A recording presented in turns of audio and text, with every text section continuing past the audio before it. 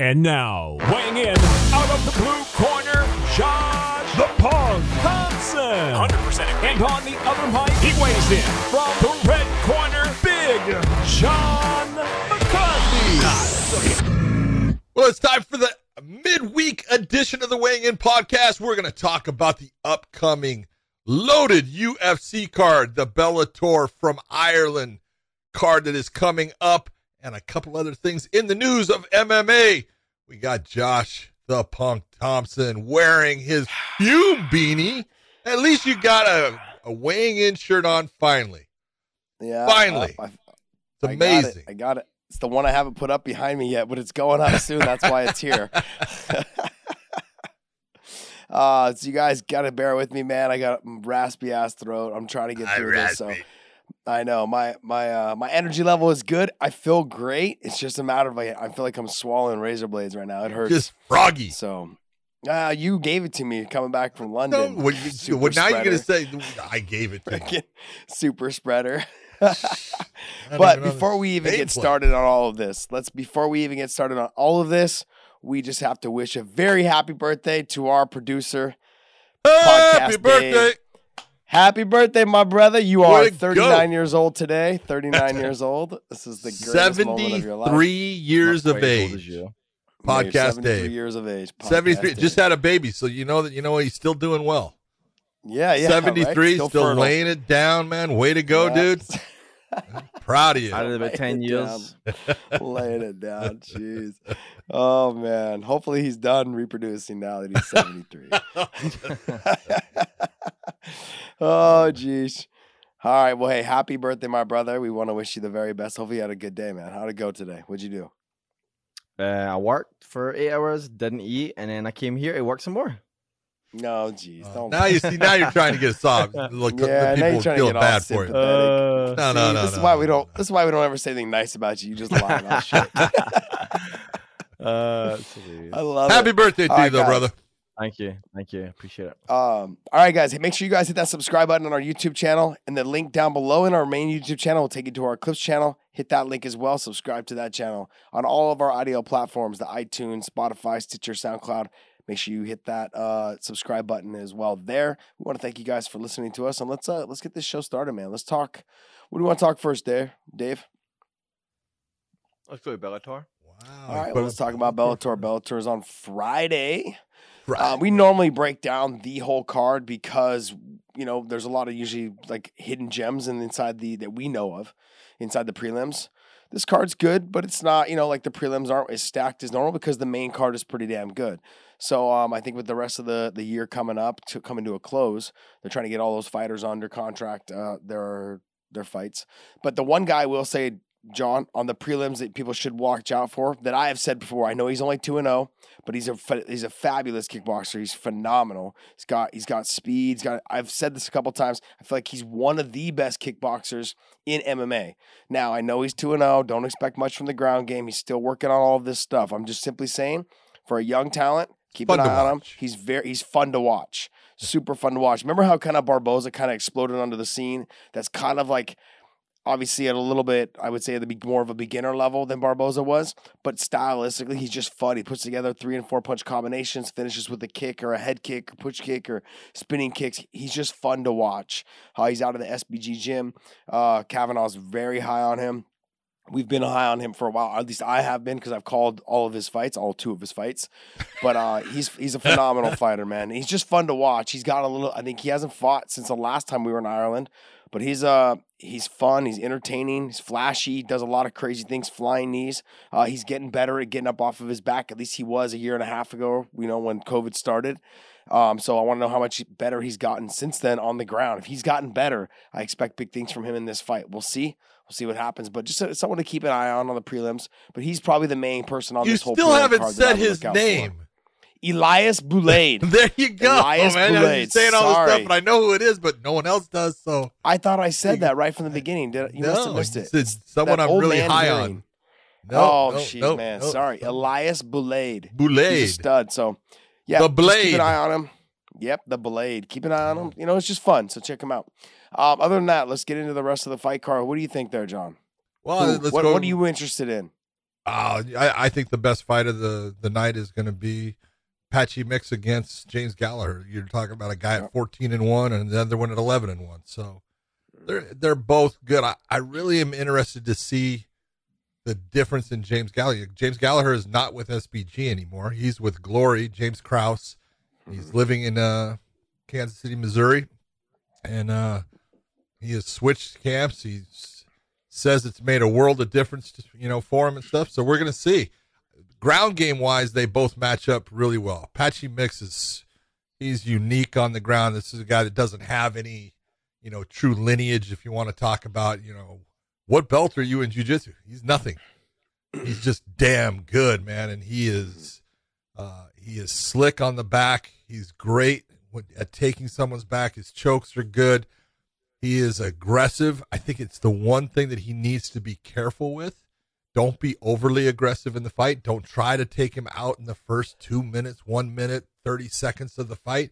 Let the fight unfold, and when the opportunities come, do your thing. If you're James Gallagher, I think, being that it's in Ireland, you got all those fans, let that energy flow with it and just start to build in the fight and frustrate him. Frustrate him as much as you can and then start turning it on, because I think we've seen from Patchy's one loss when he lost the title fight to Juan Archuleta, he got frustrated. Juan was able to frustrate him, and you could see it in the fight. I think he's probably gotten past that. He's switched camps too. He's with Extreme Couture now instead of being with Jackson's. So it's a unique fight. Two great fighters. The background of how they both changed camps and have different trainers now. I'm really interested in this. I think it's going to be fantastic. Well, when I look at this fight, when I look at them on the ground, they're the same fighter. They both get to the back really fast. They both attack the neck really fast. They're both phenomenal on the ground. I give the strength, though, and the size going to go to Patchy Mix. So on the ground, as long as Gallagher can make the attacks happen and try to be in the top position, I think he's going to have the advantage. I think anywhere that Patchy is on the ground, it will kind of cancel that out a little bit. But I say if Patchy's on top, James Gallagher's going to have a hard time with him, a really hard time with him. Strength-wise, I'm going to give it to Patchy, but I'm just simply saying, if you look at their grappling, they're very similar in style. They both like the figure four body lock when they get to the back. They both get to the back very quick and almost basically the same way. They both jump on the guillotine very fast. They're good with the arm and guillotine. They're both good on just the regular guillotine. They attack the neck extremely fast from all areas. Phenomenal grapplers. And they switch arms super well. Yes. The advantage I give it in the wrestling department, I give it to Patchy Mix. The size of which he does it. He shoots, reshoots, presses to the fence, lifts, and then pulls you away from the fence. Puts you back into the center. That right there is going to be a big difference on how this fight is able to take place, whether it's in the center of the cage versus against the fence. Getting them away from the fence, Patchy Mix is going to have a lot better chance of getting that submission, getting in the back, making James Gallagher move the direction he wants to, almost like a Neiman Gracie, forcing him to go the direction he wants. With James Gallagher, and he's going to need that fence to get back to his feet to try and scrape him off his back or do any of those things, or vice versa, I believe. But it's going to be harder for James to lift, Patchy being the shorter fighter and Patchy being a little bit taller, longer, and lankier and those type of things. But I give the strength and the wrestling to Patchy, but the stand-up goes all the way to James Gallagher. Now, when I looked at some of James's old fights... I'm not too sure about that. I do. I don't. Okay, so if you look... I have looked. You look back... Go ahead. Keep you looking, said if buddy. you look. So when you look, the speed in which he needs to kick and he needs to throw his combinations and get out. He needs to make sure he fights a little bit similar to how Juan Archuleta did. If he can do that, let me see. I had some notes that I wrote down here that I'm going to actually pull up right now. You do that. And when I'm looking at this fight, when I'm looking at this James Gallagher fight, when he fought Labiano, he struck with the hands and then finished with the leg kick, or he hit with the leg kick and came with the hands, but he was putting together 3 and 4 punch combinations and then getting out. That's exactly what he needs to do against Patchy Mix, because when you start striking on Patchy, he shells up and stands in one spot, or at least that's what he was doing when he fought Juan Archuleta. When he fought Juan. So if he continued, yeah, I get it. I mean, I know he changed camps. They both did. So that means what? That means that if you look at where James Gallagher they're both going to be a little different. They both will be a little bit different. But James Gallagher needs to keep this fight on the feet. I don't know if he can or not, but his stand-up will be a lot better than it was before after working with Krause for this long. Now, in terms of the grappling and being Extreme Couture's, his wrestling will probably be better. His jiu-jitsu, I think, will be better, working pretty much hands-on with Jake Shields. Yeah, I mean, it's that whole style of MMA grappling is really Jake Shields' forte. Him working with Patchy Mix, they're pretty much like two peas in a pod now, from what I understand. They're attached to the hip, training all the time, getting better all the time. Now, in terms of his striking, I don't know how much more his striking has got better, but I believe his wrestling will have gotten better. So if he can get the takedown, get to the top position, I'm going to go with Patchy Mix. If he struggles to get those takedowns early, I'm going to lean more towards James being able to put it in, because both of them, I think, will tend to slow down as the fight goes on. You look at some of James's old fights when he got into that third round, the output wasn't what it was. True. Patchy sure was still walking forward against Juan in the fourth and the fifth, but he wasn't throwing anything. So I think they kind of cancel each other out when it comes to the conditioning in the third round. Sorry, this is not a title fight. What am I thinking? No, third round. Yeah, I was thinking 4 and 5 because it was the main event and the whole conversation about Bellator starting 5 rounds. So then in a 3-round fight, he's got to make sure he stays off of his back. James Gallagher. If he can keep this fight on the feet, I think he's got a better chance. And those leg kicks will be key. That was very long-winded, just what I just said, all of this stuff. But Josh, I think you just a little. I think if James Gallagher throws the leg kicks and throws the 3-piece or 4-piece combination and gets out, I think he's got a good chance of winning. But they have one common opponent. They got one common opponent. That common opponent being Ricky Bandejas, who gave James Gallagher his only loss, knocking him out in the first round. And then Patchy Mix submitted Bandejas in the first round. So it doesn't mean anything, but I like I said, there's so many unknowns based upon both moving camps, both being out for not, James has been out longer than Patchy. Patchy had a nice fight against Morales. That's a good fight for him to be in it because it pushed him some. He's still got the submission. This is it's going to be interesting, and it's going to be interesting to see how much effect James Krause has on James Gallagher. Mm-hmm. That's a mouthful right there, James Krause, James Gallagher. Yeah, but I think the two of them, it's just going to be a fun fight. And I think the lead up this week to the fight, the media scrum, the back and forth, all of those things throughout this week is going to be fun. And then when you get to the actual fight, their walkout with James Gallagher being in Ireland, being the co-main event, Peter Queally fighting next for the title, that kind of situation. That's all going to be the build-up and the lead-up. And how James does leading into that title fight for Peter Queally, it's just going to bring that energy up if he gets the win. If he doesn't get the win, the crowd I know is not going to go anywhere. But I'm simply saying that it's going to be, it may deflate it just a tiny bit. Who knows? We'll see. But I'm looking forward to this whole week in Ireland. Well, let's Josh, talk about. I was just going to say. Go ahead. I was just going to say to Josh that Bellator do have on this poster on Instagram bantamweight main events. I don't know if that's what confused you, Josh, but it definitely confused me. See how they have bantamweight main event? That would be old because it was the main event. Yeah. But then they made the lightweight fight the championship fight, so it is now the main event. They posted this 8 hours ago. I'm not saying they did it, but they could be wrong. Yeah. It's not the main event. Then update the poster. It's a bantamweight main event. Yeah, that's what they're saying. I just wondered if they were calling it a main event for some reason, but anyway. No, it's not. Peter Queally versus Patricky Freire. Pitbull. It's so much easier. Pitbull. Patricky Pitbull. Look, it's a continuation, I believe, from the first fight. I think you're going to see a lot of what you saw in the first fight, but a little bit more output, I think, from both fighters. They both understand each other. They both know each other a lot better now. When you've already shared the cage with somebody, I feel that you now know how hard they hit. You now know how fast they are. You know that you can absorb certain stuff. You know how easy they are to take down. You know that they've probably worked on a couple of those things to fix, but if you keep pushing at it, you could probably get that takedown again easy, again. So it's not something that's too far-fetched. Also, I think Patricky learned a lot from his first fight. When I get the takedown, don't put my head down. Posture up and start letting it go, or just don't even go for the takedown, because I had him winning the stand-up. It was close, but I had him winning the stand-up. Those leg kicks were paying dividends. Now he's got to start hiding those leg kicks behind his combinations. If he starts doing that, I think he's going to have success. And don't wait for Pete. Every time Peter comes in, chop that calf kick, sit him back down to his butt. He sat him 3 or 4 times in that first fight, with that calf kick. That was very effective, but he's got to start throwing the hands. He would just throw the kick, and that was enough. No, don't do that.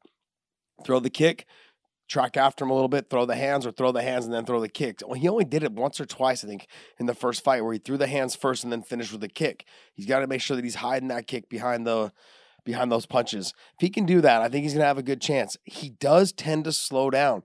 He's a little different than his brother, where he slows down in his output a lot more and just starts letting the fight happen in front of him, especially after he's had rounds where he's won.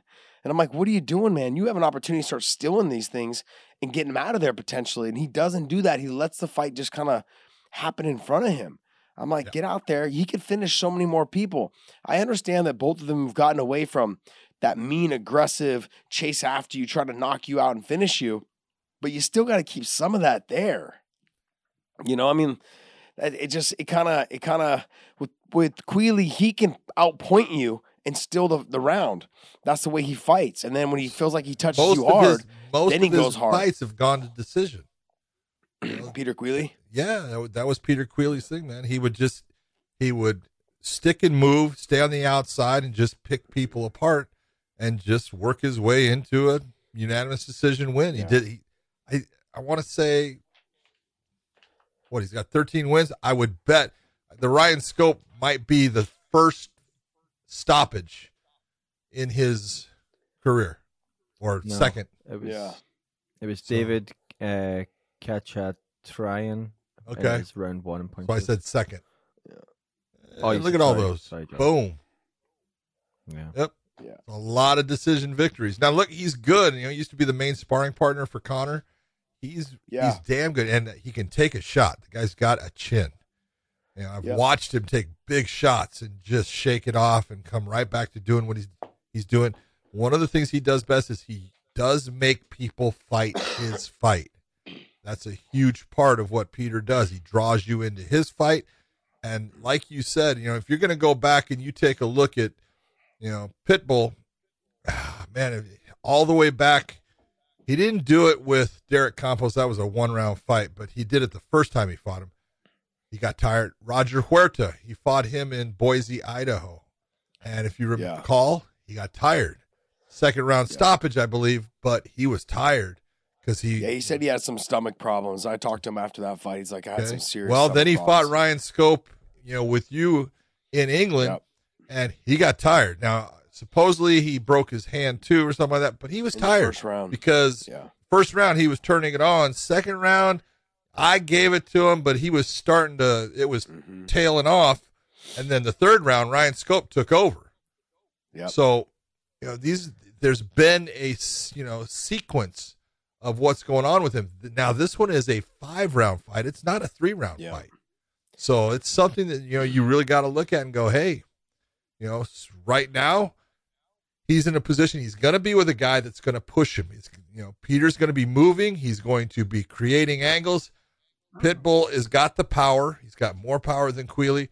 But Queally, as you said, he has felt that power. He now knows what it's like to be in there with Pitbull. He's been hit by Pitbull, and he goes, he's got power, but I can take it. It's not that big a deal. So now he's got more confidence in, hey, I can take some chances here because, he can hit me, and I know I'm going to be okay. So this is, it's the first fight. Let me ask you this. Who did you have winning? Because it got stopped at the end of the second round based upon cuts. And I didn't think, first off, the cuts there was a big one on his head here. Yeah. But he wasn't reacting to it or anything. The doctor wanted it stopped, so they stopped the fight. But who did you have winning? It was close. It was close, but I had Patricky winning the fight, but it was close. And I wouldn't have been mad if it would have went the other way in one of the rounds. Yeah. I thought the leg kicks were having the most effect because he was sitting Peter Queally to his butt. But I thought Peter had obviously the more output, but he also wasn't landing a lot of clean, super hard shots. Boy, he did on the ground with elbows, though. No, he did. It was quick too. It was the very first elbow he threw. Hit him right, first or second one, right on the, right on that forehead area, right in the hairline. It's almost exactly where Tony Ferguson cut me. I have one right on my hairline, and it goes right into the back of my head. And it was, I think we ended up with 18 stitches or something like that. They put 2 on the inside, and they put 14 or something like that on the outside. That would be 16. Yeah, whatever. Like I said, competition. I love you. 4 on the inside, like that. 4 on the inside. Yeah, 4. There you Maybe go. it was I just like 2. Maybe John, just say it was 2, Josh. Just say there was only 2 put in that. Cover me up, buddy. Come on, help me out here. Yeah, I agree. Look, how did you score it? Going into it, I had Patricky winning, but I thought Peter was coming on, and I thought Peter actually was in that position where it looked like Patricky was starting to get exhausted. He was cut, and it looked like the fight had turned the corner and was going in Peter Quealy's way. So, and like you said, I had no problem if they were, if someone had Quealy up, and the judges did have Quealy up. Mm-hmm. So they did. Quealy was up on the scorecard. So this is going to be a tight fight for both of them. It's who's the one that took that fight, broke it down the best, and figured out the areas that they needed to improve, what they needed to stop, and what they were really good at, and how to improve upon that. That's going to be the winner in this fight. Well, see, that's the thing is I looked at it in a 5-round fight. He needs to get to the calf early and often. That will change the movement of Peter Quealy. It's going to make him switch his stance a lot more. Now, the other thing that I wanted to point out is Peter was switching his stance already, and that was only in rounds 1 and 2. He was already switching his stance from that calf kick. If Patricky gets there sooner, he starts getting there in those first 2 rounds. By that 3rd round, when you start switching, I think Patricky's got to start switching his stance too, just to kick the calf on the other side. So when he switches to his other stance, then Patricky needs to switch too to kick the calf on that side, because that side will get tenderized a lot faster than his normal side, which is probably used to taking leg kicks. So when he starts switching, make him pay right away. As soon as he switches, you switch and kick, and then go back to your stance. He ain't going to last long in both stances. That's the thing. So I think in those type of things, you got to start using your fight IQ. If Patricky does something like that, and then have like 1 or 2 combinations that you throw off of that switch stance, and then go back to your normal stance where you fight from. Because when it comes to the leg kicks, Peter Quealy throws them, but they don't have the same effect that Patricky's do. And when I had fought Patricky, I was kicking his calf, and I knew that they were starting to hurt because he kicked me after like the 3rd or 4th one. He kicked me back in the calf, and that's kind of like, hey, when I start feeling it, is when I start trying to do it to you. Yeah. So that was kind of the feel, and I felt that kick, and I was like, oh wow, you got one of those, like, it's a weird feeling. Like he's got powerful kicks, and they come fast. But it was just in the right spot, right timing. But he's got to start hiding it behind his punches, and I think he's going to have a lot more success. But the key to this fight, John, and I really believe this, he's got to hit those leg kicks early so he can stop the movement down of Peter Quealy so he can hit him. Because if he lets him just keep bouncing around, he's going to get fucking, I wouldn't say he's going to get finished, but I'm saying he's going to get tired chasing him. That's 1. 2 is he's going to get outpointed. Yep. His style now is to stand in the center of the cage, let the fight come to him. Well, if the guy's bouncing around, you can't catch him, and he's going to do that for 5 rounds, and you're not known for your conditioning, you're going to have to get after him for a second. That's true. So he's going to have to do that. I agree. And I don't know.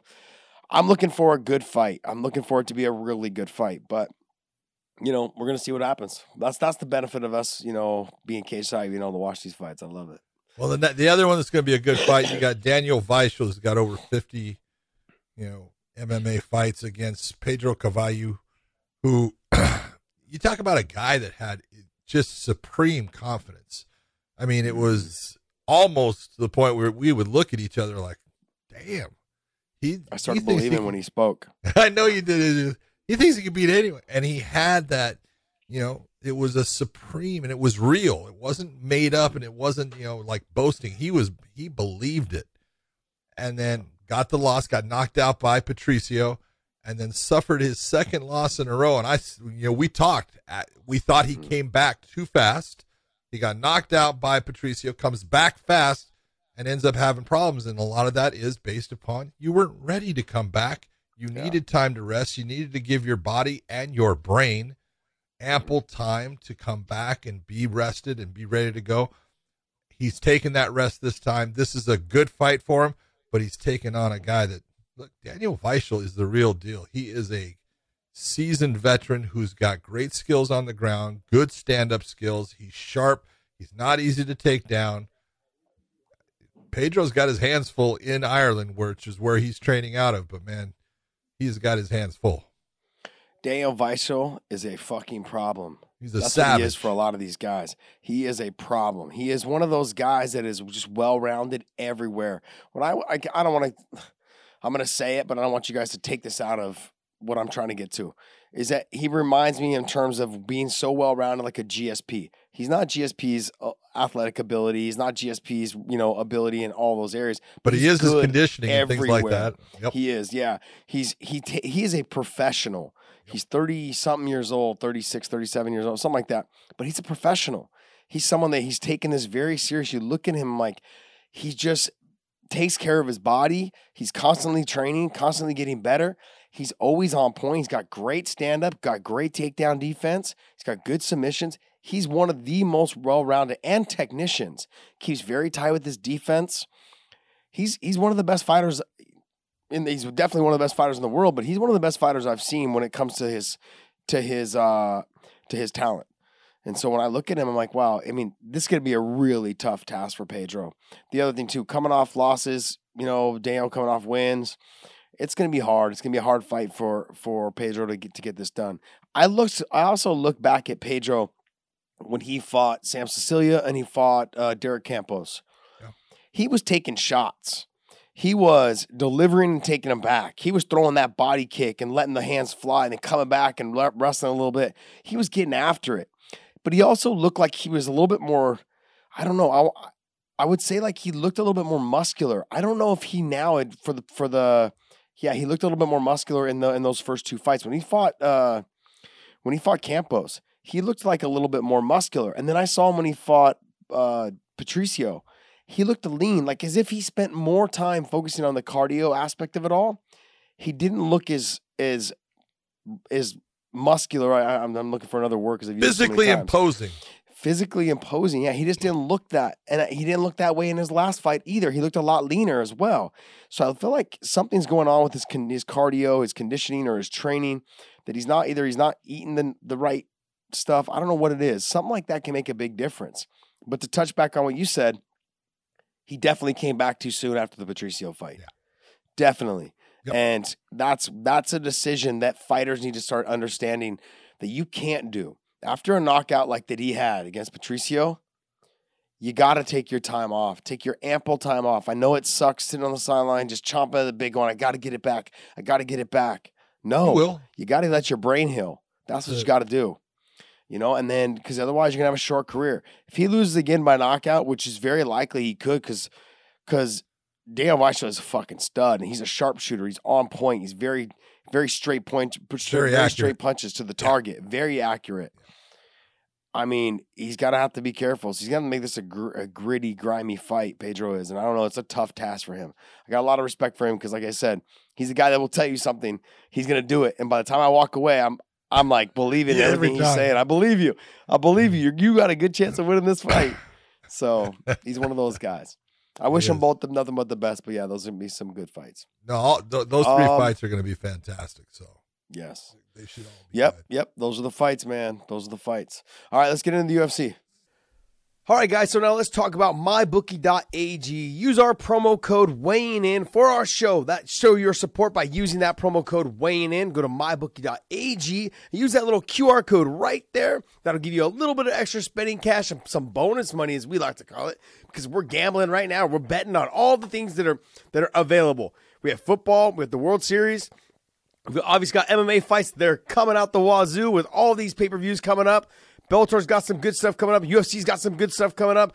PFL just had a great card that we're going to talk about a little bit here as well. There's plenty of things to bet on. Make sure you guys don't miss out. Go to mybookie.ag. Use the promo code weighing in. Mybookie.ag. Use the promo code weighing in. And use that QR code there for that extra bonus money. You know what I have to start with? I want to start with Bobby Green and Ali Quinta. That's where I want to start. I love both these guys. They're fun as hell. They're great people. I've fought Bobby Green and Ali Quinta. I've done a bunch of autograph signing sessions with him and his manager and me and stuff. We're friends and him, and we've done some events together and stuff. He's a fun guy, super great guy too, super nice. Both of them great fighters, good fighters. Ali Quinta's fought, Khabib. He's fought some of the top guys. Bobby Green, same shit. Fought some of the top guys. And a lot of the top guys, both of them have. And it's just, they're fun. It's going to be a fun fight. We're going to see, can Ali Quinta get this fight to the ground, get on top of him, try and control him? Or can Bobby Green do what he does? Keep this fight on the feet, sprawl and brawl, and just start piecing him up with the speed, shoulder rolls, and touch with the hands. I mean, but to me, this is going to be one of those, like, still the show kind of fights. They have potential to do that if they want. And so I'm looking forward to that fight a lot. Do you think Ali Quinta is going to be able to get Bobby Green down? I don't know. I couldn't tell you. Do I? Yeah. Bobby's a lot tougher to get down than people realize, man. His wrestling is actually really good. That's what he started out with. And his stand-up is unique. It's not anything I would tell anyone to emulate, but it definitely works for him. He's got his hands down at the side all the time, but he throws shots and they come from odd angles and they catch you, because you're just not seeing him the same when his hands are up. So, it's his style. It's a tough fight for Ali Quinta. Bobby has been actually fighting pretty damn well, and Ali Quinta just hasn't fought that much. He's great when he gets people on the ground and he gets in the top position. This is going to be a tough fight, though. Ali Quinta's too busy selling houses and making a ton of money. He's making money. Good for him, man. That's what he's supposed to be. There's another fight on the prelims, and it's one that you don't think about, but Edmund Shabazian coming back after 2 straight losses, but the dude he's fighting, Nasruddin Imavov, tough dude. The guy can fight. So they didn't give him an easy fight coming back. I think this is a possibility. Shabazian could end up 0-3 in his last 3 fights because the guy he's fighting is for real. Now, he's good. I take nothing away, but it's the question of where is Edmund's head at? Where's his confidence at? It's going to be a tough go. We're going to see. We're going to see how mentally strong he is. They're not doing him any favors. No. They're not doing him any. Look, I've never been high on Edmund Shabazian. You were. When you were talking to me about it, I had never really even kind of seen any of his fights up until I think when I watched him fight, he was the main event, and I think he lost. Who did he lose to? Brunson. Yeah, Brunson just mauled him. Fucking mauled him. I mean, he looked good the first round. 3.5 minutes of the first round. First round. Then after that, he just got fucking mauled by the bear. He just got mauled by the bear. Well, the bear mauls a lot of people, man. Nah, not Khabib. Quick on the draw, buddy. Quick on the draw. Shabazian, though, I mean, I think he's got some talent, but I really believe that they threw him to the wolves. I don't know what happened. That type of situation is something that I believe is that his manager said something to one of the matchmakers. You know who his manager is? Something like that. No, I don't. Oh. So let me guess. The guy that used to manage John Jones. Nope, Ronda Rousey. Oh, shut up. Really? Yep. Oof. So it's not that the management and the executive staff of the UFC don't get along. They get along. Do they get along still? They get along. Sorry, guys. Well, they're not doing him any favors. That's for sure. Coming off of 2 losses. Maybe he's a talent, but I haven't seen anything from him to suggest that he belongs fighting these type of guys right now. He's still young. What is he, 23?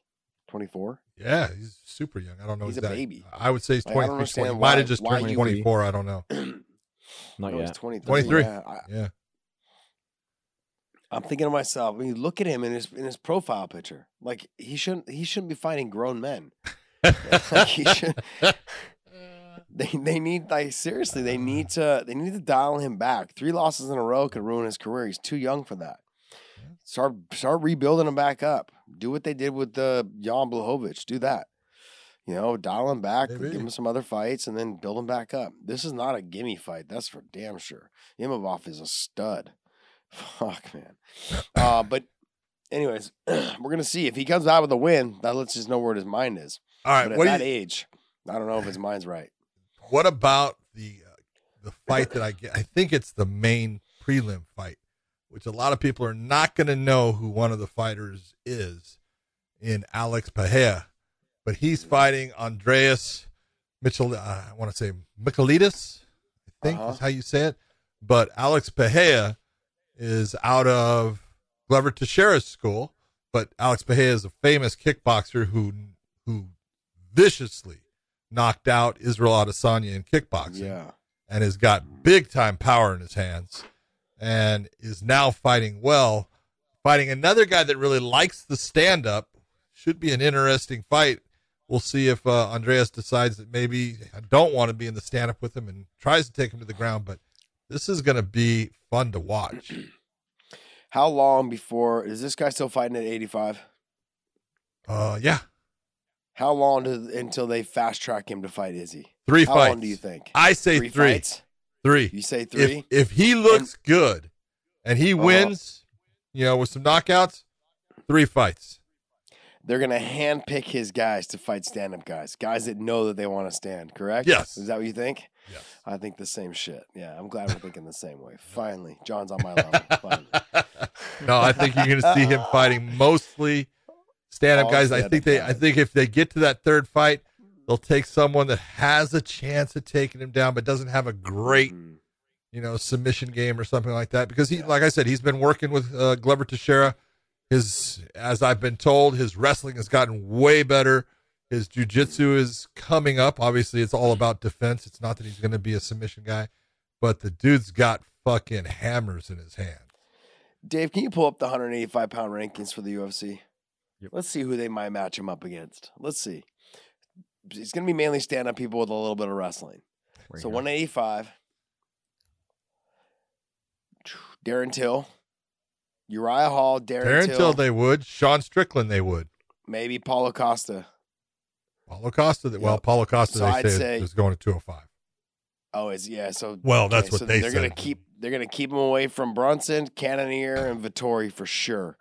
Maybe. I mean, they may get him into that Whitaker. I'd say Strickland would be a good one too, as well. That's what I said. Sean Strickland, Till, and Strickland would be perfect. I think.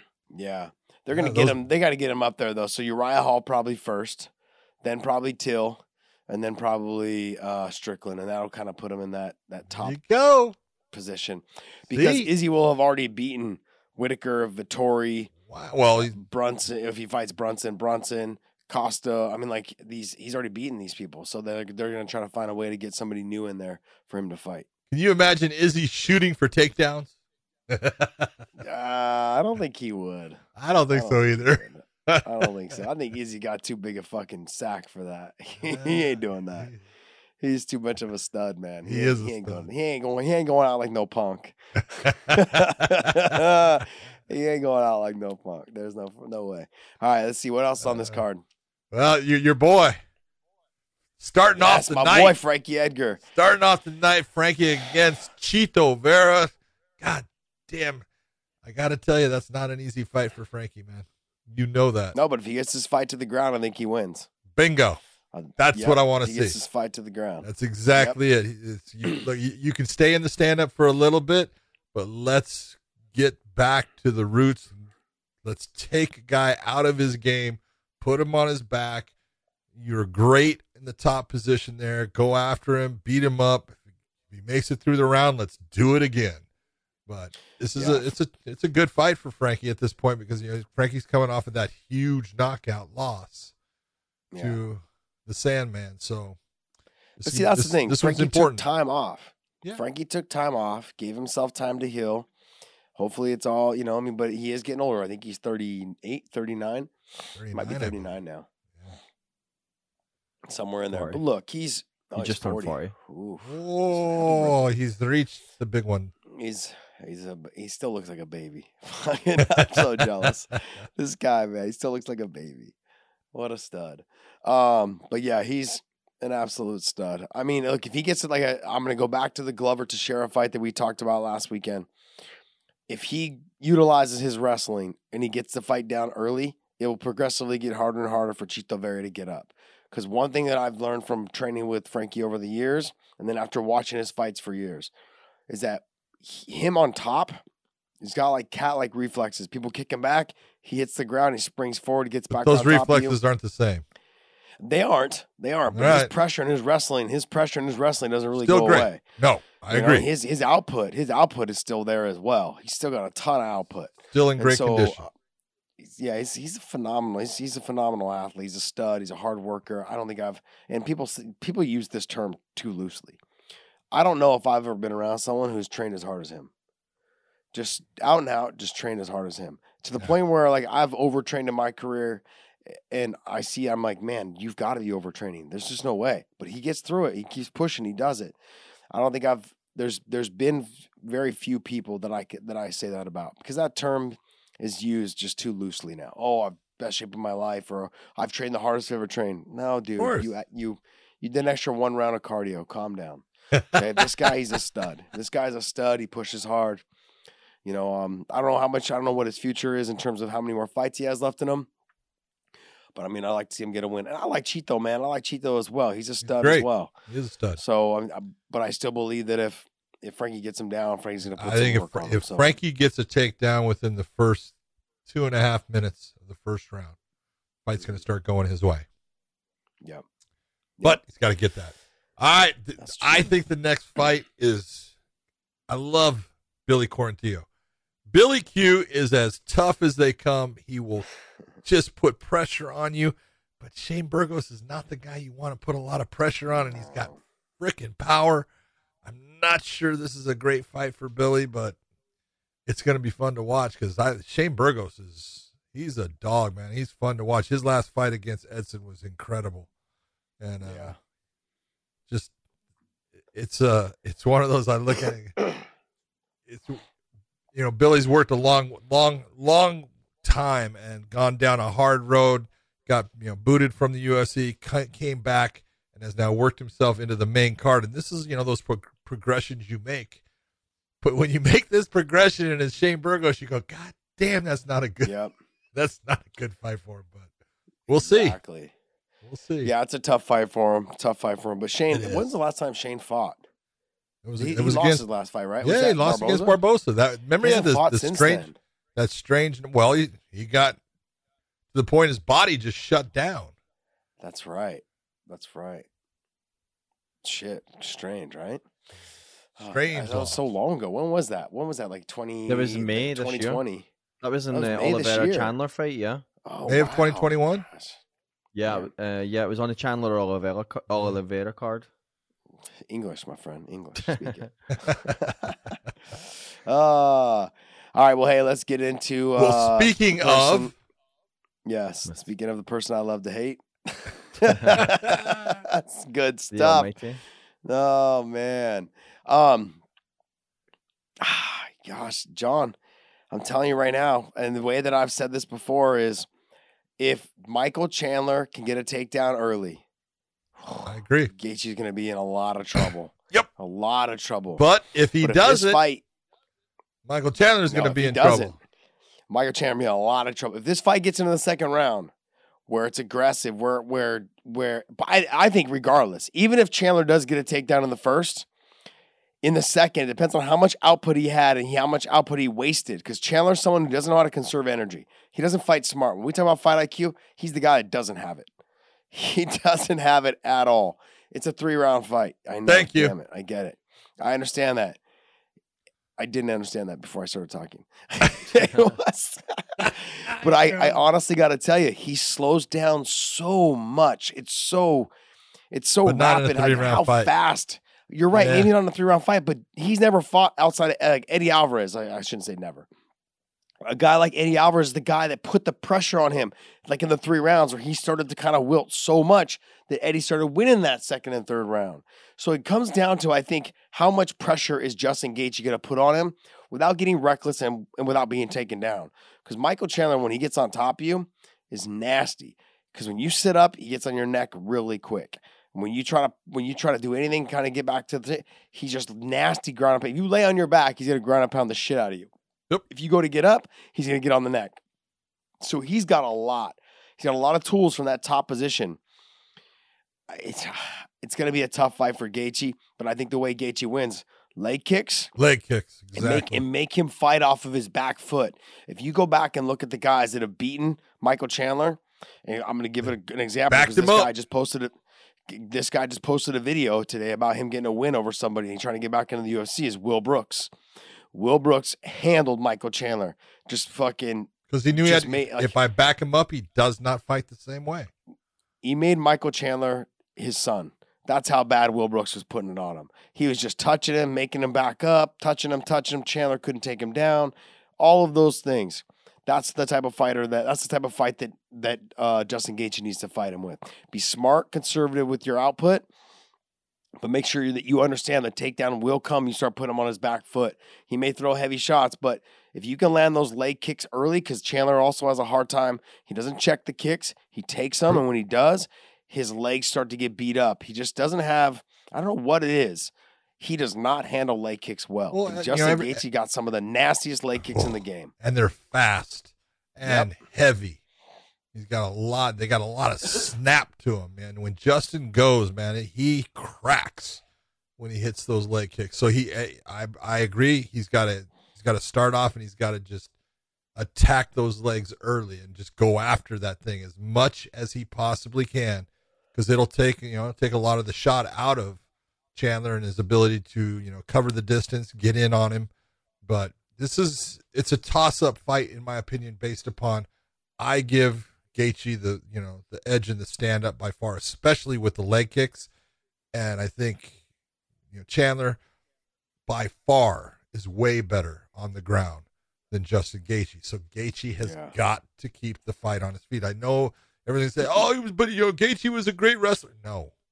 He's not a great wrestler in MMA, and a lot of it is because he puts himself in positions where he's easier to take down based upon, trying to throw hard. And he does, man. He puts everything into it, but you can go back and look at some of his fights, and especially, go back to his last World Series of Fighting title fight. Exactly. Felipe Ramino, I think we call him Buscape. It's Buscape, Yeah. But Buscape was taking him down and controlling him on the ground and putting it to him as far as, the fight. And if Michael Chandler watches that fight and is able to do the same thing, he's going to get the win. Yeah, I think Gaethje's gotten better since that fight. Well, of course he has. But of course he his takedown, how much of his takedown defense has gotten better? It hasn't. I wonder how much John, let me finish. Go ahead. It didn't get better for the Khabib fight. He hasn't fought since Khabib. How much has he focused on his wrestling since then? Because even though he hasn't needed to use it, he's somebody I feel like if I was to get him back in the wrestling room a lot with like Usman, who just so happens to be at his gym now full time, and they have seemed to be attached at the hip, the two of them during camps, I simply believe. Well, and the fact is, they're on the same card. Hold on. Just ahead. Like what you're saying, though, who did Usman used to wrestle with? No, that's another situation. I wonder how much Usman is helping Gaethje for his wrestling. I don't know. Fight now that he's switched camps. It is the question. Yeah, because he was Michael Chandler's teammate. Yeah, they used to post videos all the time of them scrambling together. Oh yeah, they would go after each other. So I don't know. Yeah, that's a strange. But it could help Justin. Interesting. Yeah, I mean, I really believe that he's dedicated this amount of time off to getting his wrestling better. After that Khabib fight, realizing how easy he lost the takedowns, and I was trying to tell everyone, like, people don't get how good Khabib's wrestling is, and it's gonna be an easy. And I wouldn't say it's gonna be an easy takedown, but I said once he gets the takedown, it's gonna continue to come, and it happened. So I wonder now if that was eye opening for Gaethje to be like, hey, but Usman's here. It's a sign. It's a sign for me to understand. I need to work on my wrestling. I need to get it back. But let me ask you this: if you go back and you watch the Khabib fight with Justin, look, Khabib at a certain point just started walking him down, walking through everything that he was throwing. Justin has never fought anybody that did just that to him, as far as just walk through, his stand up and just pressured him with so much forward pressure. That's a unique fight, and it's a unique situation. One that, at least he's dealt with it now, and it could make a difference in this fight. But that, the takedowns there, it was just a different situation.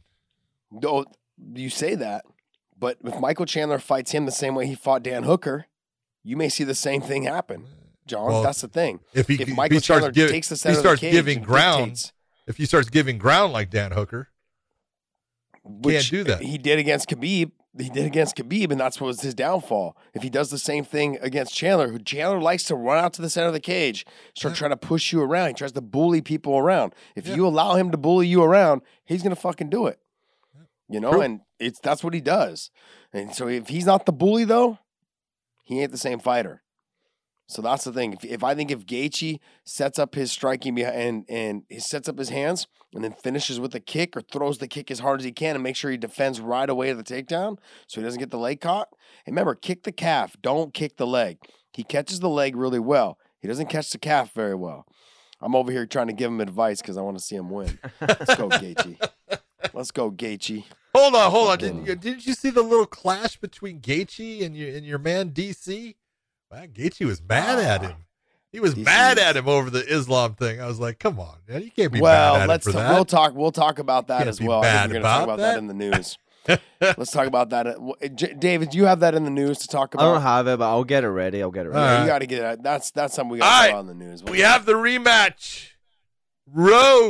Champ Rose, Thug Rose against Weili Zhang. I think it's the most ridiculous rematch, I think, almost in history. Well, I don't know if it's in history, but I agree. It's close. I don't think it should have been done. It's like, doesn't make sense. Go get a win. If you're so dominant, go get one more win, come back, and let's fight. Yeah. Go get a win. Get your confidence back up, get a win, and come back. See, I don't think it should be happening. Well, I'm being honest. I look at it and I say, this benefits Rose. It doesn't benefit Weili.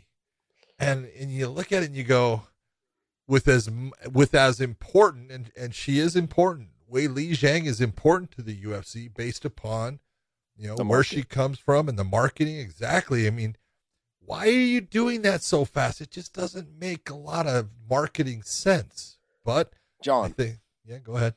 John Cena, LeBron James have kowtowed to China. Do you think that of course Weili Zhang's going to get a rematch in the main event? Are you kidding me? That's what happened. So what happens now? What happens if she loses this one? Where are you at with her? At least with Weili Zhang. Mm-hmm. Now let's pull up the rank. Can you pull up the rankings, bud? Yep. Where am I at with her? I think I actually love watching her fight. She's a dog, man. She goes up there, she throws. She's fun to watch. But you're not going to be able to. You're not going to be able to put her against Rose for quite a few fights. No. She reminds me a little bit of Michael Chandler. Except I like her. I don't know. So, I mean, the way she fights, she comes forward. She's got good takedown defense. She's got heavy hands. She throws. She's big slams. I mean, she's super fun to watch. She's almost like must-watch TV. I love watching her fight. But I'd like to see her in what's it called? Joanna go at it again. I wouldn't mind watching that fight. Oh. Have them go again. I mean, Joanna's not in the rankings. Why not? And then maybe have Joanna. I mean, you have Carla Esparza there as well. They don't seem like they're pushing Carla as much. They should be. I mean, she's 5 or 6 wins in a row. Marina Rodriguez has obviously proven herself that she deserves to be right up in that mix. I think she's a damn problem for Rose. That's what I think. She's a problem for everyone. Yeah, I think she's a problem. She's a problem. So, I look at that mix up right up in there. I would say Weili Zhang probably fights either. I probably have her fight Marina Rodriguez and have Carla get the next title shot. It seems a little unfair, but no, it doesn't, because Carla's got to win against Rose. It makes sense. I know. Yeah, I know. But I'd put Carla against Rose, and then I'd put Weili Zhang probably against Marina. But then if Weili Zhang wins, then what do you do? That's it's like it's a shit. Or maybe you put Weili Zhang down there against Mackenzie Dern. Yeah. That might be something. See where she's at on that level there. I mean, I don't know. I don't know much about the Yan girl, the Yan Zanzan. I don't know how to say her last name. But you got Claudia Gadelha in there still. You got Tisha Torres in that mix as well, but all the way down to 7 and 8. So, Nina Nunes, I think she's out for a little bit. I don't know if she's. So we'll see. She just fought. She just fought, yeah, but I think she's out for a little bit. Didn't she say something after her fight? She's going to take a little bit of time off. I thought. Maybe I was wrong. Maybe I'm thinking of someone else. Okay, sorry, I don't want to spread misinformation. Yeah, please don't. All right, but let's go to the next fight. Oh wait, sorry. No. I just. This is going to be a good fight. I would be shocked if it ended in the same fashion in the same amount of time and everything. But Rose has got really good footwork, and she fights long. She's got a great jab. Now she does get a little. Her progression starts to tail off somewhere after the second round, where the third round starts to be a little bit different. Now she's gone the 5 rounds, so I'm not saying anything that she can't do it, but Weili needs to be able to figure out how to get past that jab and the footwork of Rose. If she hasn't figured that out, I think she's going to be trying to take her down right away. I think she's going to go out there and she's going to, use her hands to get close, go for the takedown, and try to put Rose on her back. John, the reason why she slows down is because she fights long. And when you're throwing longer, it takes a lot more energy to get your hands all and your feet all the way out there and all the way back every time you throw. But that's what's been one of the biggest parts of her success. She's able to hit you from further away than people realize. That head kick didn't land just by accident. It landed because she's long. She hides it really well. I agree with you in terms of, I think if this fight goes past the second, and we saw with Weili Zhang, she can take some abuse in the Joanna fight. She can take some abuse and still come on strong in rounds 3, 4, take 5. A lick and keep on ticking, baby. Whereas we go back and we watch the Rose fight with Joanna, she was. I do know what Timex is. Okay. I am a dinosaur, just not as old as you. But with Rose, she does slow down in rounds 4 and 5. She was slowing down quite a bit against Joanna. Yep. And that's a little scary when you're dealing with someone like Weili Zhang, who will be there, and she will be aggressive in the 4th and 5th round. So Rose got to be very careful, not blowing her wad if she does get her hurt, but can't get her out of there. That's a scary situation. Yep. So the one thing Rose possesses, though, she got that power, man. She got that power. She got snap. And it comes clean. She got snap. She got power. She fights She's got long. a beautiful left hook that she brings, comes right around the guard, lands perfectly right at the ear, man. Nice. All right. Let's talk the main event. Well, right now I want to talk about one of our sponsors, something that I absolutely love. It is Fume. It is the best way. If you are a smoker or you're a vapor, you're into that stuff, this is the best way to quit that bad habit naturally. It replaces all of that hand-to-mouth habit that you'll get used to, that you just seem like you got to have. It'll curb your nicotine cravings. It have incredible flavors. There is a prominent that comes. It's a wood device that you're going to put the core into. That core is going to be an essential oil, and it's going to have things like peppermint or eucalyptus. They are tasty. There's lavender, cinnamon. The best part about this is you can do it anywhere, and it doesn't affect anybody else. You can use the Fume. You can take a good inhale of it, feel the flavors, get that sense of that hand-to-mouth, and just blow it out. It doesn't affect anybody around you. It's safe for your kids. It's safe for your pets. It's safe for you, and that's one of the most important parts of it. I want you to go and use the code WEIGHING-IN. We have 10% off if you use that. Order today, and there is all kinds of different things that you can. There's different packs. There's the Conquer pack. There's the black pepper. There is bubbly lime. There's all these ones that taste really good. I love the peppermint. It enhances the way you'll feel. It gets into your sinuses, and it just makes you feel open and ready to go. Yeah, go to www.breathefume, and like Josh said, no E at the end. It's breathefum.com/weighing-in, and use the code weighing-in for your 10% off on your order today. Personally, I hear all kinds of things about Colby Covington and that he's, really improved over time and stuff like that. I didn't see much of a change with Colby when he fought Woodley. Not that he didn't look good. He looked good. I'm not saying that, but I just think Kamaru Usman right now is at a different level. I would be very surprised if Colby Covington walked away as the champion in the welterweight division with this fight. I think Kamaru Usman beats him again. I think he beats him easier than he did. The first time wasn't easy at all, but I do think that he gets it done quicker. Did you watch that last fight? Yep. Again? Yeah. Did you have it 2-2 going into the fifth? I did. That's interesting. It's a close fight. I agree. I agree. It was a close fight. Do you think that stoppage was early? No, not with. What did you base that off of? Well, you're basing it off of, you're looking at him and you realize his jaw's broken, and then he gets put down with a shot, and then he just turtles. He doesn't. Yeah. And you're telling him move, and he's not moving. What's that telling you? Got it. You got it. You got to look and say, hey, I'm giving you the opportunity to show me you want to stay in this. All you got to do is try to move. Doesn't mean you got to get up. Doesn't mean that you got to flop to your back. It means that you have to try to move the position to show me that you want to stay in this fight. And when it doesn't happen, it gets stopped. Don't complain. So what's your take? Like the same thing we talked about with Patchy Mix and James Gallagher. They're both at different camps. Yep. They're both at different camps since the first time they fought. Same as that this.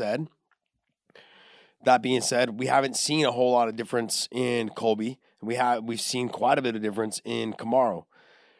What I liked was I watched a little bit of a clip on the two of them when it came down to like their 24/7, whatever it was. Kamaru Usman has taken this to the next level, I feel like, because he left a gym that was stacked, just like Colby did. They both left gyms that were stacked, and they went to gyms that made it all about them. I think there comes a time in your career where I went through the same thing. My loyalty twickled up in my ass, and I couldn't leave. It just was me. But there comes a time in your career where you need to bounce out and make it all about you and just fly in your training partners if you have the opportunity to do that, because that moment is short-lived. That 2-3 years of greatness is short-lived. It's so short-lived that you need to make sure you utilize it to the most, that you're getting all the attention that you possibly can to the most of your ability, because you've already know how to put in the work and the condition. You already know what it's like to train with all the best guys in the world. You already know what it's like to grind it side by side with them. You know how to do all that. You don't need them anymore. Sure, you can bring in people that are suited per camp.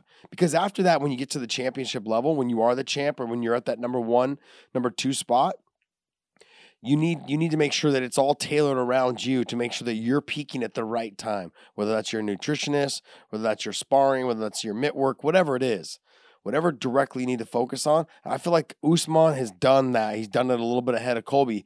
But the two of them, the fact that they've left camps and made it all about them, and when I saw the video talking about it, they both said, the camp is now focused all around me, and you're going to see a different person than you saw in the first fight, which is absolutely amazing. I'm excited for that, but how much different are we going to see? I think if Colby's going to win this fight, John, he needs to wrestle early. He needs to make Usman's hands and his arms heavy.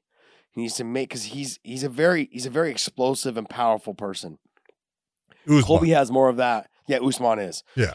Colby has more of that cardiovascular type fighting style. Yeah. Like not a lot of pop on his punches, but it's He's go, a volume go, go. guy. He's a volume guy. Usman is not that guy.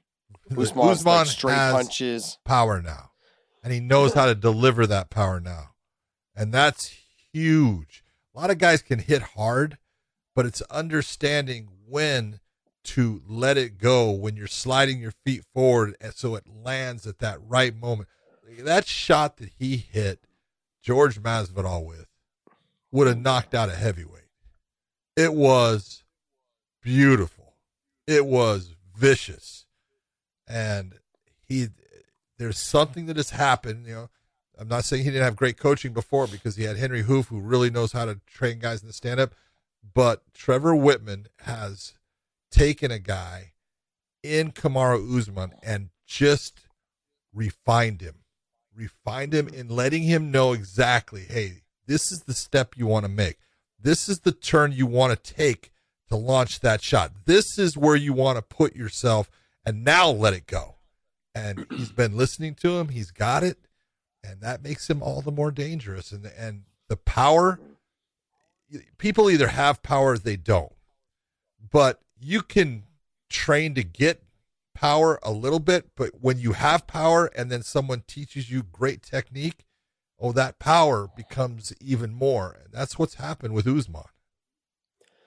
When I look back at their last fight, Colby landed a lot of clean, hard shots. Now I know that Usman's gotten better training with Whitman, but I look at that fight and I think there's a couple times where Usman got rocked. He got rocked. And the word on the street though is that Colby doesn't have power. So if those shots were rocking him then, and Colby feels like he's gotten better, I think if he wrestles Usman a little bit more in the beginning and slows down Usman, those shots will land a little bit cleaner, a little bit harder, and a little bit more, because you have someone who knows how to put the pace on somebody and then let the hands go. And his striking comes from weird angles. That's the thing with Colby. It's not like when he fought Masvidal. He knew Masvidal was going to throw the proper hook, the straight right, maybe dig the body, like a boxing style type fighter. Colby doesn't fight like that. It's like very awkward. It's hard to train for somebody who doesn't throw combinations that are normal combinations. You're training with someone like Trevor Whitman. You're training with Justin Gaethje and Rose and all these other fighters that probably have very clean technique on the feet. Colby Covington does not have clean technique on the feet. It's very like sloppy. It's wide. It comes out angles. It comes up uppercuts. It's weird. And so those shots are the ones that hurt you the most because you don't know where they're coming from and they hit you when you're not expecting it or you don't see them coming. So he's going to have to make sure that he keeps his defense really tight in this fight. And I think that if Colby does wrestle, he'll have a little bit more success and be able to land those clean shots. But I'm definitely going with Usman because I've said this 100 times now. I think it's since the last couple times I've watched him fight. I ain't going against him anymore, man. I ain't going against him. I'm not counting Colby out. People, I've read some of our comments in the comment sections, and I've said people are like, "Oh, you hate Colby." No, I actually don't. I actually really think he's good for the sport. Just like I thought Nate Diaz and Nick Diaz are good for the sport. People like that are good for the sport. They stir it up. They keep the interest. UFC's and he's lucky a to damn have good someone fighter. like Colby. And he is a good fighter. Yep. And the UFC's lucky to have someone like him because that brings more attention to him. Think about how many times they've had the Trumps come to the fights. That's more recognition. Those type of things. Whether your political views get in the way or not, I don't care. But in terms of marketability, it brings more marketability in the news stations paying attention to that promotion and to him. So it was smart and good on him. People can hate him for whatever he does, but he's a good fighter. So when you're talking about that versus Usman is extremely talented, very tough. I think he's gotten a lot better than Colby since the last time they fought. But it doesn't mean that Colby can't win. I just think if Colby's going to win, he's going to have to wrestle. If he doesn't wrestle again, I think something very similar happens in that fight. See, man, I look at it this way. When I look at Kamaru, I look back on Kamaru's entire career. Show me who got him tired. He's got a gas tank too. He doesn't get tired. He doesn't get tired, and that's one of the main tools that I think Colby Covington has. He weaponizes cardiovascular conditioning, and he pushes a pace that eventually breaks his opponent. It's tough for him to break Usman with the pace because Usman is used to pushing the pace and breaking guys with that. So that takes that away from Colby as one of his weapons that works for him against everybody else. The other part is wrestling wise, they're pretty damn even. Yeah, they really are. And normally Colby's the better wrestler going into a fight. And I'm not saying that, he can't out wrestle Kamaru, but Kamaru could out wrestle him too. They're very even in the wrestling. So that takes two of the elements that make Colby so good and it evens them out. And now let's get to that stand up and that power, because I'll take, light shots, 5, 6, 7 to deliver one or two heavy ones. Those heavy ones, they add up much faster. It's not that the volume ones don't add up. They do. But the heavy ones have a quicker effect on you and break you down faster. And Usman's got that in his corner compared to Colby. I'm going to play devil's advocate here, John. Go, baby. Hear me out. Go, baby. Is that, I'm listening. the reason why I keep saying Colby needs to wrestle early, because guys like Usman, who are explosive, who possess the power that he possesses, their arms start to get heavy after you make them wrestle. And they're not the same fighter for about a minute or two after all of that wrestling. Their muscles fill up. Usman's a genetic god. I mean, look at him. Look at the way he's built. I know. This guy, I swear, if I was to sculpt something, it would look just like him. He's, you know what I mean? So like when you look at the Greek gods, that's exactly what they look like. You know, he's built like that. But with that comes a little bit of a weakness. And that weakness is when you start wrestling with them and you start pushing them in the pummeling and the grappling and all those things, when they get back to their feet, that cardiovascular of explosiveness and the speed of it all is not the same for about a minute or two. You know, a minute and a half, somewhere in there. It takes a second for it to come back. Now, I agree with you. Cardio-wise, there's no doubt he's with Colby on the cardio. That's not even the talk. But when it comes to like the output, there's different fighters. Colby's the guy that, even though he's tired and even though he's wrestled and everything, he still has the output. There's nothing on him. But we've seen with guys like Nick Diaz, I can hit you 2 or 3 times. If I'm able to touch you and make you move and wobble you a little bit, then I can go ahead and let go of the power. Colby has that style of stand-up where it's like touch, powder puff. And then like, oh, I hit you, I rocked you, I flustered you, I got you turning away. Now I can try to land hard shots and sit down and everything. Because he doesn't sit down on his punches. Usman is the stalker. The straight punch right down the pipe, you know, those type of things, the hook, the push kick up the middle, the jab to the body, the right hand to the body. Those are all going to play dividends as the fight goes on. That push kick was key to the midsection in that first fight. He's going to have to keep that to keep Colby from wrestling a whole lot. I think if he comes out using that, he'll have a lot more success as well as stopping Colby from wrestling too much. So what makes this fight really fun for me, John, is that we may see two completely different fighters stepping in the cage from their first fight, which is it could be a completely different fight than what we saw the first time. I hope it's not, because the first fight was great, but it could be a completely different fight. But they're both just outstanding. Kamaru right now is, he's on a different plane in my opinion. But the whole card, if you're looking at it, this card is stacked as far as what they have and stuff. It should be a lot of fun. All right. Well, let's go to weighing on the odds. I think we're going to break down, the top 3 or 6 fights, at least the main card on who we think you guys should take some bets on.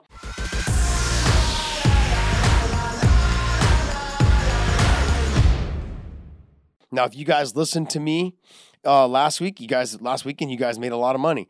I made some money. I told you guys to check out the live betting between rounds as well, to check out on that and see exactly how that would all play out. So with Glover, I said if he got a takedown early, you guys should go to the in-between live betting rounds and put down some money on Glover to win the fight by submission or to win the fight, period. Because if he got a takedown early, he'd have more success getting takedowns later on in the fight. And some of you guys hit me up in my DMs. You guys were like, man, I want a lot of money, which a lot of people told a lot of money was like $300 or $400. So, but hey, that's still good. I'm glad you guys won. Whatever's a lot of money to you and you want it, good for you. Hey, $50 is $50. Let me just tell you. I don't care how you cut it, buddy.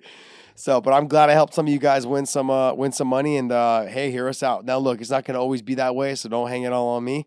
But those of you guys that did win, if you guys noticed when you guys said, hey, I won some money, I said, hey, just send me my 10%. I got Venmo. Okay? Love it. Go to mybookie.ag. Use that promo code weighing in. There's a QR code also to give you some bonus money if you guys do that. So let's start with the main event there, John. What are you looking at? Man, you're taking a look at -2. Is that 260? 290. 290. 290. -290. God, dog. 6'9", whatever. Yeah. Sorry. I'm getting old. You know that. You keep on telling me. No, I know. But I mean, here. Plus 230 for Colby. It's a lot of money as far as that 290. It's getting up to see. That's my marker normally is that right at 3, and it's like, yeah, it's a tough one against a guy that could actually win the fight. And this is where I go, if I'm going to put money on it, I always lean towards the guy that can win the fight that I'm not putting as much out on. So if I was going to bet on it right now, I would tell you bet the over. I'd go at the minus 135, and I would bet the over at 3.5. Really? But you wouldn't take the odds at plus 230 for Colby? If I was going to bet on just betting one person, yeah, I would. I would put the money towards Colby just because I think he has a chance of winning, but I think Kamaru's going to win. Gotcha. Now, you guys got to remember, when you guys are placing these bets, I'm going to start taking this stuff serious now because some of you guys are now relying on us and listening to me now. So I got to stop goofing around, stop costing you guys money. You have to take your emotion out of it. Like John just said, I would bet Colby because there's the good chance of him winning. Doesn't mean he's going to bet $100. He's not going to bet 1,000 or whatever it is. Betting 20 or $30, that's good. Bet $50. Give it a go. See what? Yeah, bet $50. See how it goes. Win a little bit of extra cash and. Dude, I get $115 for my $50 bet. It's a good bet. Just take your emotions out of it, though. That's the thing, and I think that's one of the hardest parts for me, anyways, because I know John knows them as well. But we know them. You want them to win. You think they're going to win. You would like them, but you also see the potential of them not winning. So that's why I don't bet on my friends. That's another reason why I don't bet on my friends. So, all right, next, Weili Zhang and Rose Namajunas. Dude, right down the line. It's even. Minus 115 on both. So if I look at it, rematch wise, you go to a rematch. You usually take the younger fighter. She's also the champ. That would be Rose, and I would bet my 115 on Rose. Yeah. The other thing as well, when you talk about rematches and statistically who wins the rematch, I think it's like 78 or 80% of the time is the person who won the first one. Yep. So, yep. I mean, especially when they're younger. But for me, honestly, at 115, I wouldn't bet on the fight. It's just not worth losing the money. Either way, it will be a close fight. I think it will go the distance. I don't think Rose knocks her out again. There could be the potential is there, but if you look back at how she fought Joanna in the rematch, it was a lot closer fight the second time than obviously the first fight. Same thing here. I think Weili Zhang's going to come out. She's been training with Henry Cejudo.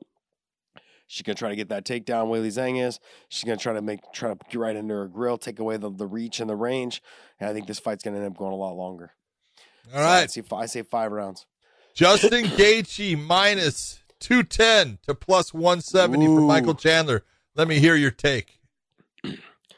Fuck, it pains me to say this. You go mybookie.ag. Put your money down on Michael Chandler there, baby. Go ahead.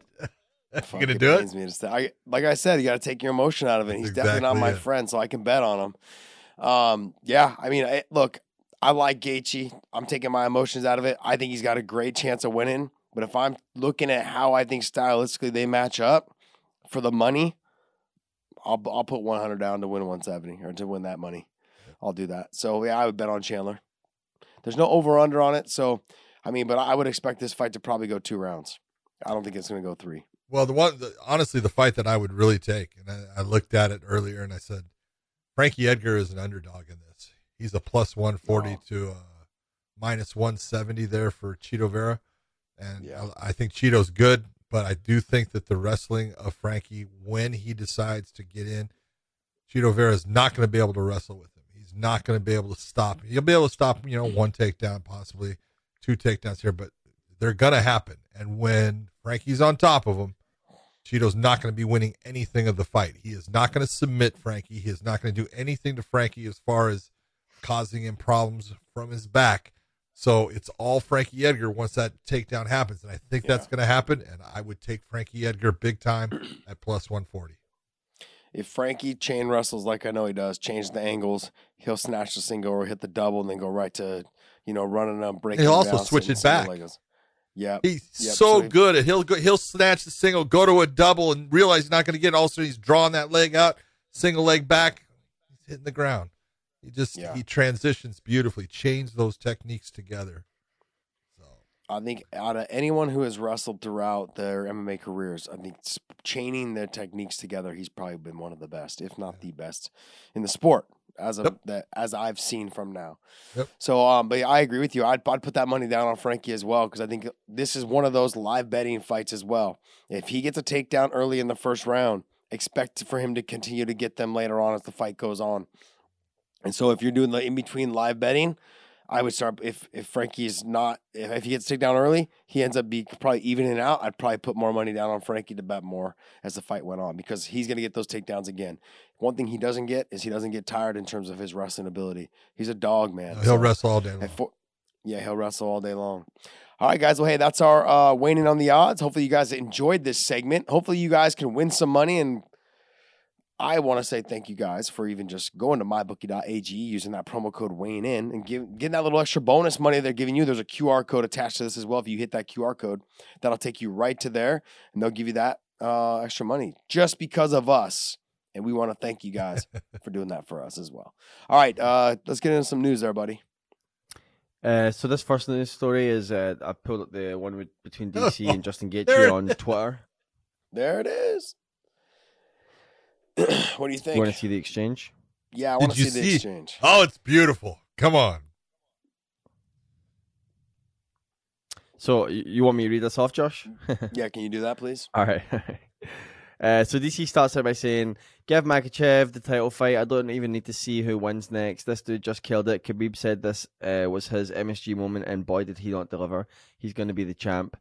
Gaethje replies saying, suck it harder, DC. I love it. Dude. I love it. DC says, I can't fight you, but Islam can, my guy. You just go and do what you do next week. You be safe. I'm not sure, champ. You brought up my name. It wasn't going to come out of anybody's mouth. And then DC replies, I literally asked why he should get a title shot over you because he has to convince he deserves to jump you. Hell, I thought you should have been in the fight with Charles. Have said it publicly. Calm down, highlight. You're my favorite fighter. DC's really good at smoothing it over at the end there. You're my favorite fighter. That's DC, man. Like, it's hard to hate somebody when they at the very end hit you with a compliment. Like, hey, buddy, you're my favorite fighter. But you know it's not DC's true. The best. You're gonna tell me that he likes Justin Gaethje more than Islam? You know, I'm not gonna speak. I'm not gonna speak for DC. I think you got to be careful. I think Gaethje's got to be careful. Don't get sucked into this, man. It doesn't matter. Don't get sucked in. Just focus on Chandler. Win. Focus on Chandler. Winning solves everything. Look, the two of them. Look, I think for me, honestly, regardless of who wins this fight, can you pull up the 155-pound rankings, please? Oh my. I'm gonna. Everyone's gonna think now that I'm going for him as well. But I really believe, because both of them have fought for the title as of recently, Chandler and Gaethje, I really believe that Islam should get the next title shot. And I think, no, stop. Dude, the winner. Homer. No, Homer. Stop. This is not a Homer situation. No, this is not a Homer situation. Both of them have already fought for the title. That was their last fight. Why should either one of them get a title shot coming off of one win? Let them fight Beneil Dariush. Then let he's on a 9-fight win streak. Now, don't get me wrong. I agree. It's not against the level in which these guys have been fighting. These guys are fighting the best guys. But Chandler got one off of beating Dan Hooker. Yep. Why is Islam not going to get one off of beating Dan Hooker? Is it because it's just not the same Dan Hooker anymore? What is it? So Gaethje didn't look. I like him. I like him a lot. I love how he fights. And I really hope he beats Michael Chandler. But to say his performance against Khabib was enough to say, like, okay, look, it wasn't a close fight. No. It didn't have a great performance. I've seen him fight better, but Khabib does that to people. I get that. But they both have fought. Charles just beat Chandler. He didn't have a good fight either. You know, he got finished. Stop. Hold on. No, I can't. I cannot agree with you. Chandler was actually having a pretty damn good fight, and he was in a first round that he looked pretty goddamn good at the end of that round. Now he got hit with a beautiful left hook, and it can happen. But it's not like he didn't fight well. He was fighting well. He just got beat by a guy that was better that night. Yeah, I understand that, John. But here's the thing: in round 2, Chandler does tend to slow down as the fight goes on. I look at the perspective of that we know Chandler well. And that's the thing. He will slow down. And the further that fight would have went on, it would have got, I think, even worse for him as the fight went on. He wasn't slowing down in the second round. There wasn't enough fight for him to slow down. He had already gone through a lot in the first round. He was breathing super heavy between the first round and the second round. That's Michael Chandler. We know that. I agree. So the fact that, and that's my point. My point was it wasn't going to get easier for him as the fight went on, whereas Charles Oliveira can do that. his style, he does slow down as well. Okay. No one. Okay. I don't know a lot of fighters, though, that slow down the level of which Chandler does because of the output that he possesses. He has no control. I agree that he's got that 3-round. When it hits the 4th round, you see a dramatic drop. Yeah, he starts hugging the legs to hold on for life. It starts, But look, all that stuff aside, I'm putting it all aside. The reason why I say that is that both of those guys in their title shots, they didn't look phenomenal. They looked good, but they didn't look phenomenal. It wasn't enough to say, hey, it was a 5-round war. Let's go ahead and get them right back into another title shot. They both got finished. That's true. That's my point. Yeah, they both got finished. So when you get to that point, let them fight each other, and the winner of that will fight Beneil Dariush. Then after that, Islam will have already fought for the title. Then that winner of that fight will fight for the winner of the championship fight. Whoever wins Dustin Poirier and Charles Oliveira, I think will fight Islam. Then after that fight, after Islam and whoever wins, the winner of if it's Chandler and Gaethje, will fight Beneil. Whoever wins that fight will fight for the title. I think that just makes sense because you got Beneil just sitting in there waiting around. It's one of those fights. And he's the guy that kind of like snuck into that top 5. And I'm not sure I know he's good. I'm not knocking him at all. I love him. I love watching him. He's fucking so fun to watch. I just don't know if but if I looked at people below him, he deserves to be there. But I'm saying I'm not sure he's quite ready to be in that with those top 5 guys. So let him get the winner of Gaethje and Chandler, and then have him see that. That's one more fight to get him ready for that title shot against someone like an Oliveira or Dustin Poirier Islam. I am not saying what you're putting out there is bad. It's not. Got it. I could actually see Islam getting that shot against either Dustin or Charles, whoever wins that fight, and the winner of the Gaethje Chandler fight going against Dariush. It sounds good, but haven't they said that the winner of Gaethje and Chandler is going to get the winner of Charles and Dustin? I don't know if they said that. I haven't heard that. Yeah, I don't know. I don't know if I've heard that. But like, here's the hardest part for anybody to say that Islam deserves one. The people he's beaten. That's it. They haven't been the top 5 guys. These guys have been fighting the guys that are in the top 5. That's the hardest part. I understand the level of which they're fighting. If you're talking Justin Gaethje, you're right. He has been fighting the top guys. If you're talking about Michael Chandler, he hasn't been there long enough to fight those guys. So, but he did. But Hooker was number 5, I think, when they fought. So that, and then he fought Oliveira, and he lost. But it was like, it's like he has been fighting the top 2 guys. Islam hasn't fought. He fought Dan Hooker, but he hasn't fought someone like a Charles Oliveira yet. He hasn't fought someone in that top 3 or 4. Whereas Chandler has. He lost, got finished. But I can understand why people say the winner of that fight should fight for the title next. I get it. I'm all for it. I understand what you're saying. But I also look at it too that they both just coming up. Their last fights were a title shot, and they both got finished. It wasn't like a great performance by either fighter. Well, that warranted an automatic title shot. The whole thing is this: if it's a great fight, they're going to get that shot. If it's not a great fight, Islam might get that shot. John, you just hit the nail on the head. Very, very good point. That was a great point because if it ends up being a barn burner of a fight where everyone's talking about it, it's going to be hard to say like, oh shit, because right now everyone's talking about how great Islam looked against Dan Hooker. Sure, and if these two go out there and just they fucking light the house on fire, it's going to be hard for them to go, no, we're going to pass you for Islam, and I would get that. I would understand that. You're going to get a lot of people that are not, although they'll look at what Islam did and go, yeah, that was good, but they're not that impressed with it. When it's pretty goddamn impressive what he did against a really good fighter. So it's he dominated a very good fighter from the get go. Put him where he wanted. Dominated the position, forced him into turning to a position where he chose the submission that he was going to take, and then just went with it. And it's like, that's pretty goddamn dominant. But, he's only going to get better too. Next one, Dave. Ooh, sorry, I was letting out a big yawn there. I was doing my best Josh Thompson. Josh is coughing up a lung right now. I'm not. I'm just like, oh, dude. And Ireland right now is watching this. They're not going to let you in. This won't drop until I'm already there. This won't drop until I'm already there. Good point. Good point. Josh will be 5 Jamesons deep by the time this drops. Oh, that's very true. More than that. We'll be at the Jameson distillery fucking putting them down, buddy.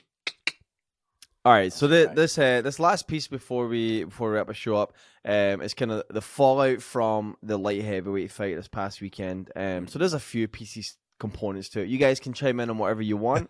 Just want some commentary here. So first thing is Anthony Smith comes out and says he was offered the fight against Jan hours after Jan lost at UFC 267.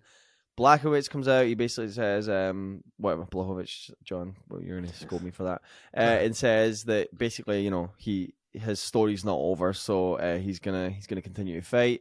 John Jones comes out and says, and I quote, "See what happens when you're talking shit, not focusing on the opponent in front of you. Another one bites the dust. New rule. Don't call me out until you defend your belt at least twice. I'm getting sick of this shit. Everybody talking about what they're going to do can't even beat the other contenders." And then John got trolled really hard on Twitter. Did you guys see this?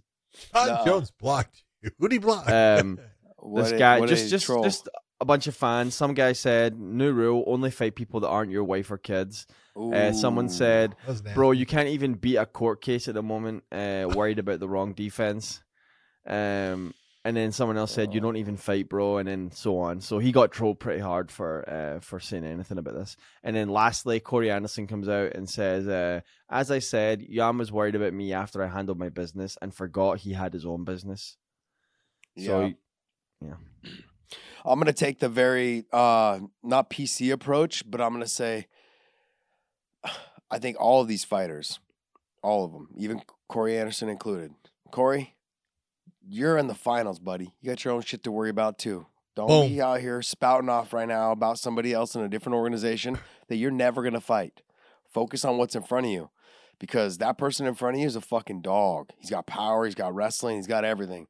Don't be worrying about other people and other promotions, because they're none of your concern. You're never going to fight them.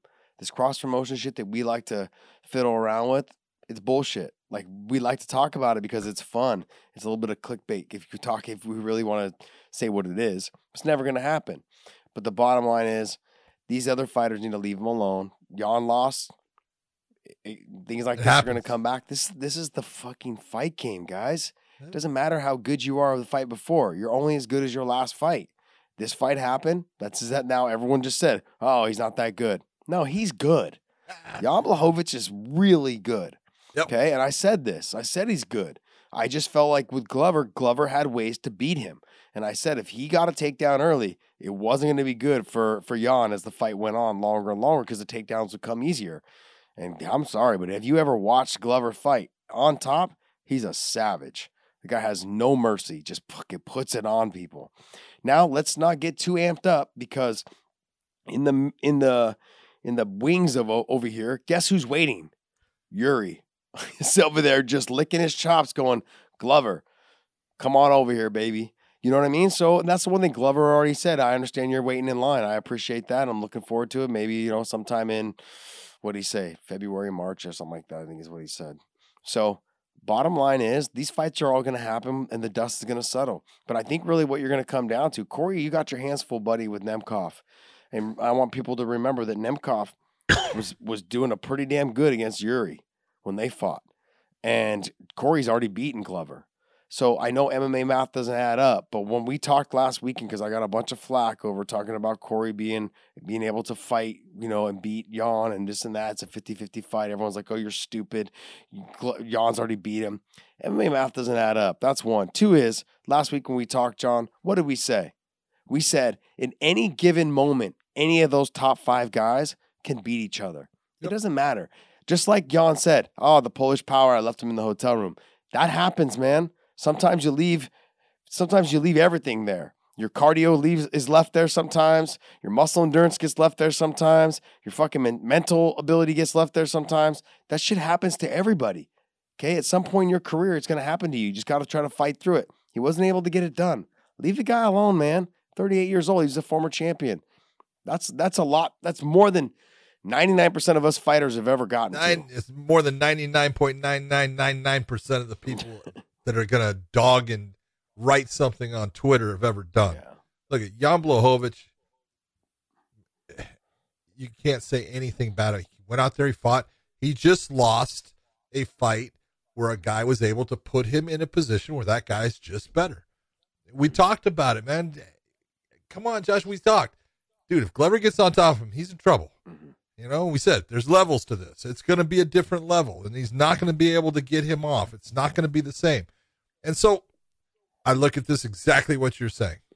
First off, the whole beef between, you know, Corey and Jan, hey, fun. It's all good, but it ain't going anywhere. So stop. Yeah. It doesn't mean a damn thing.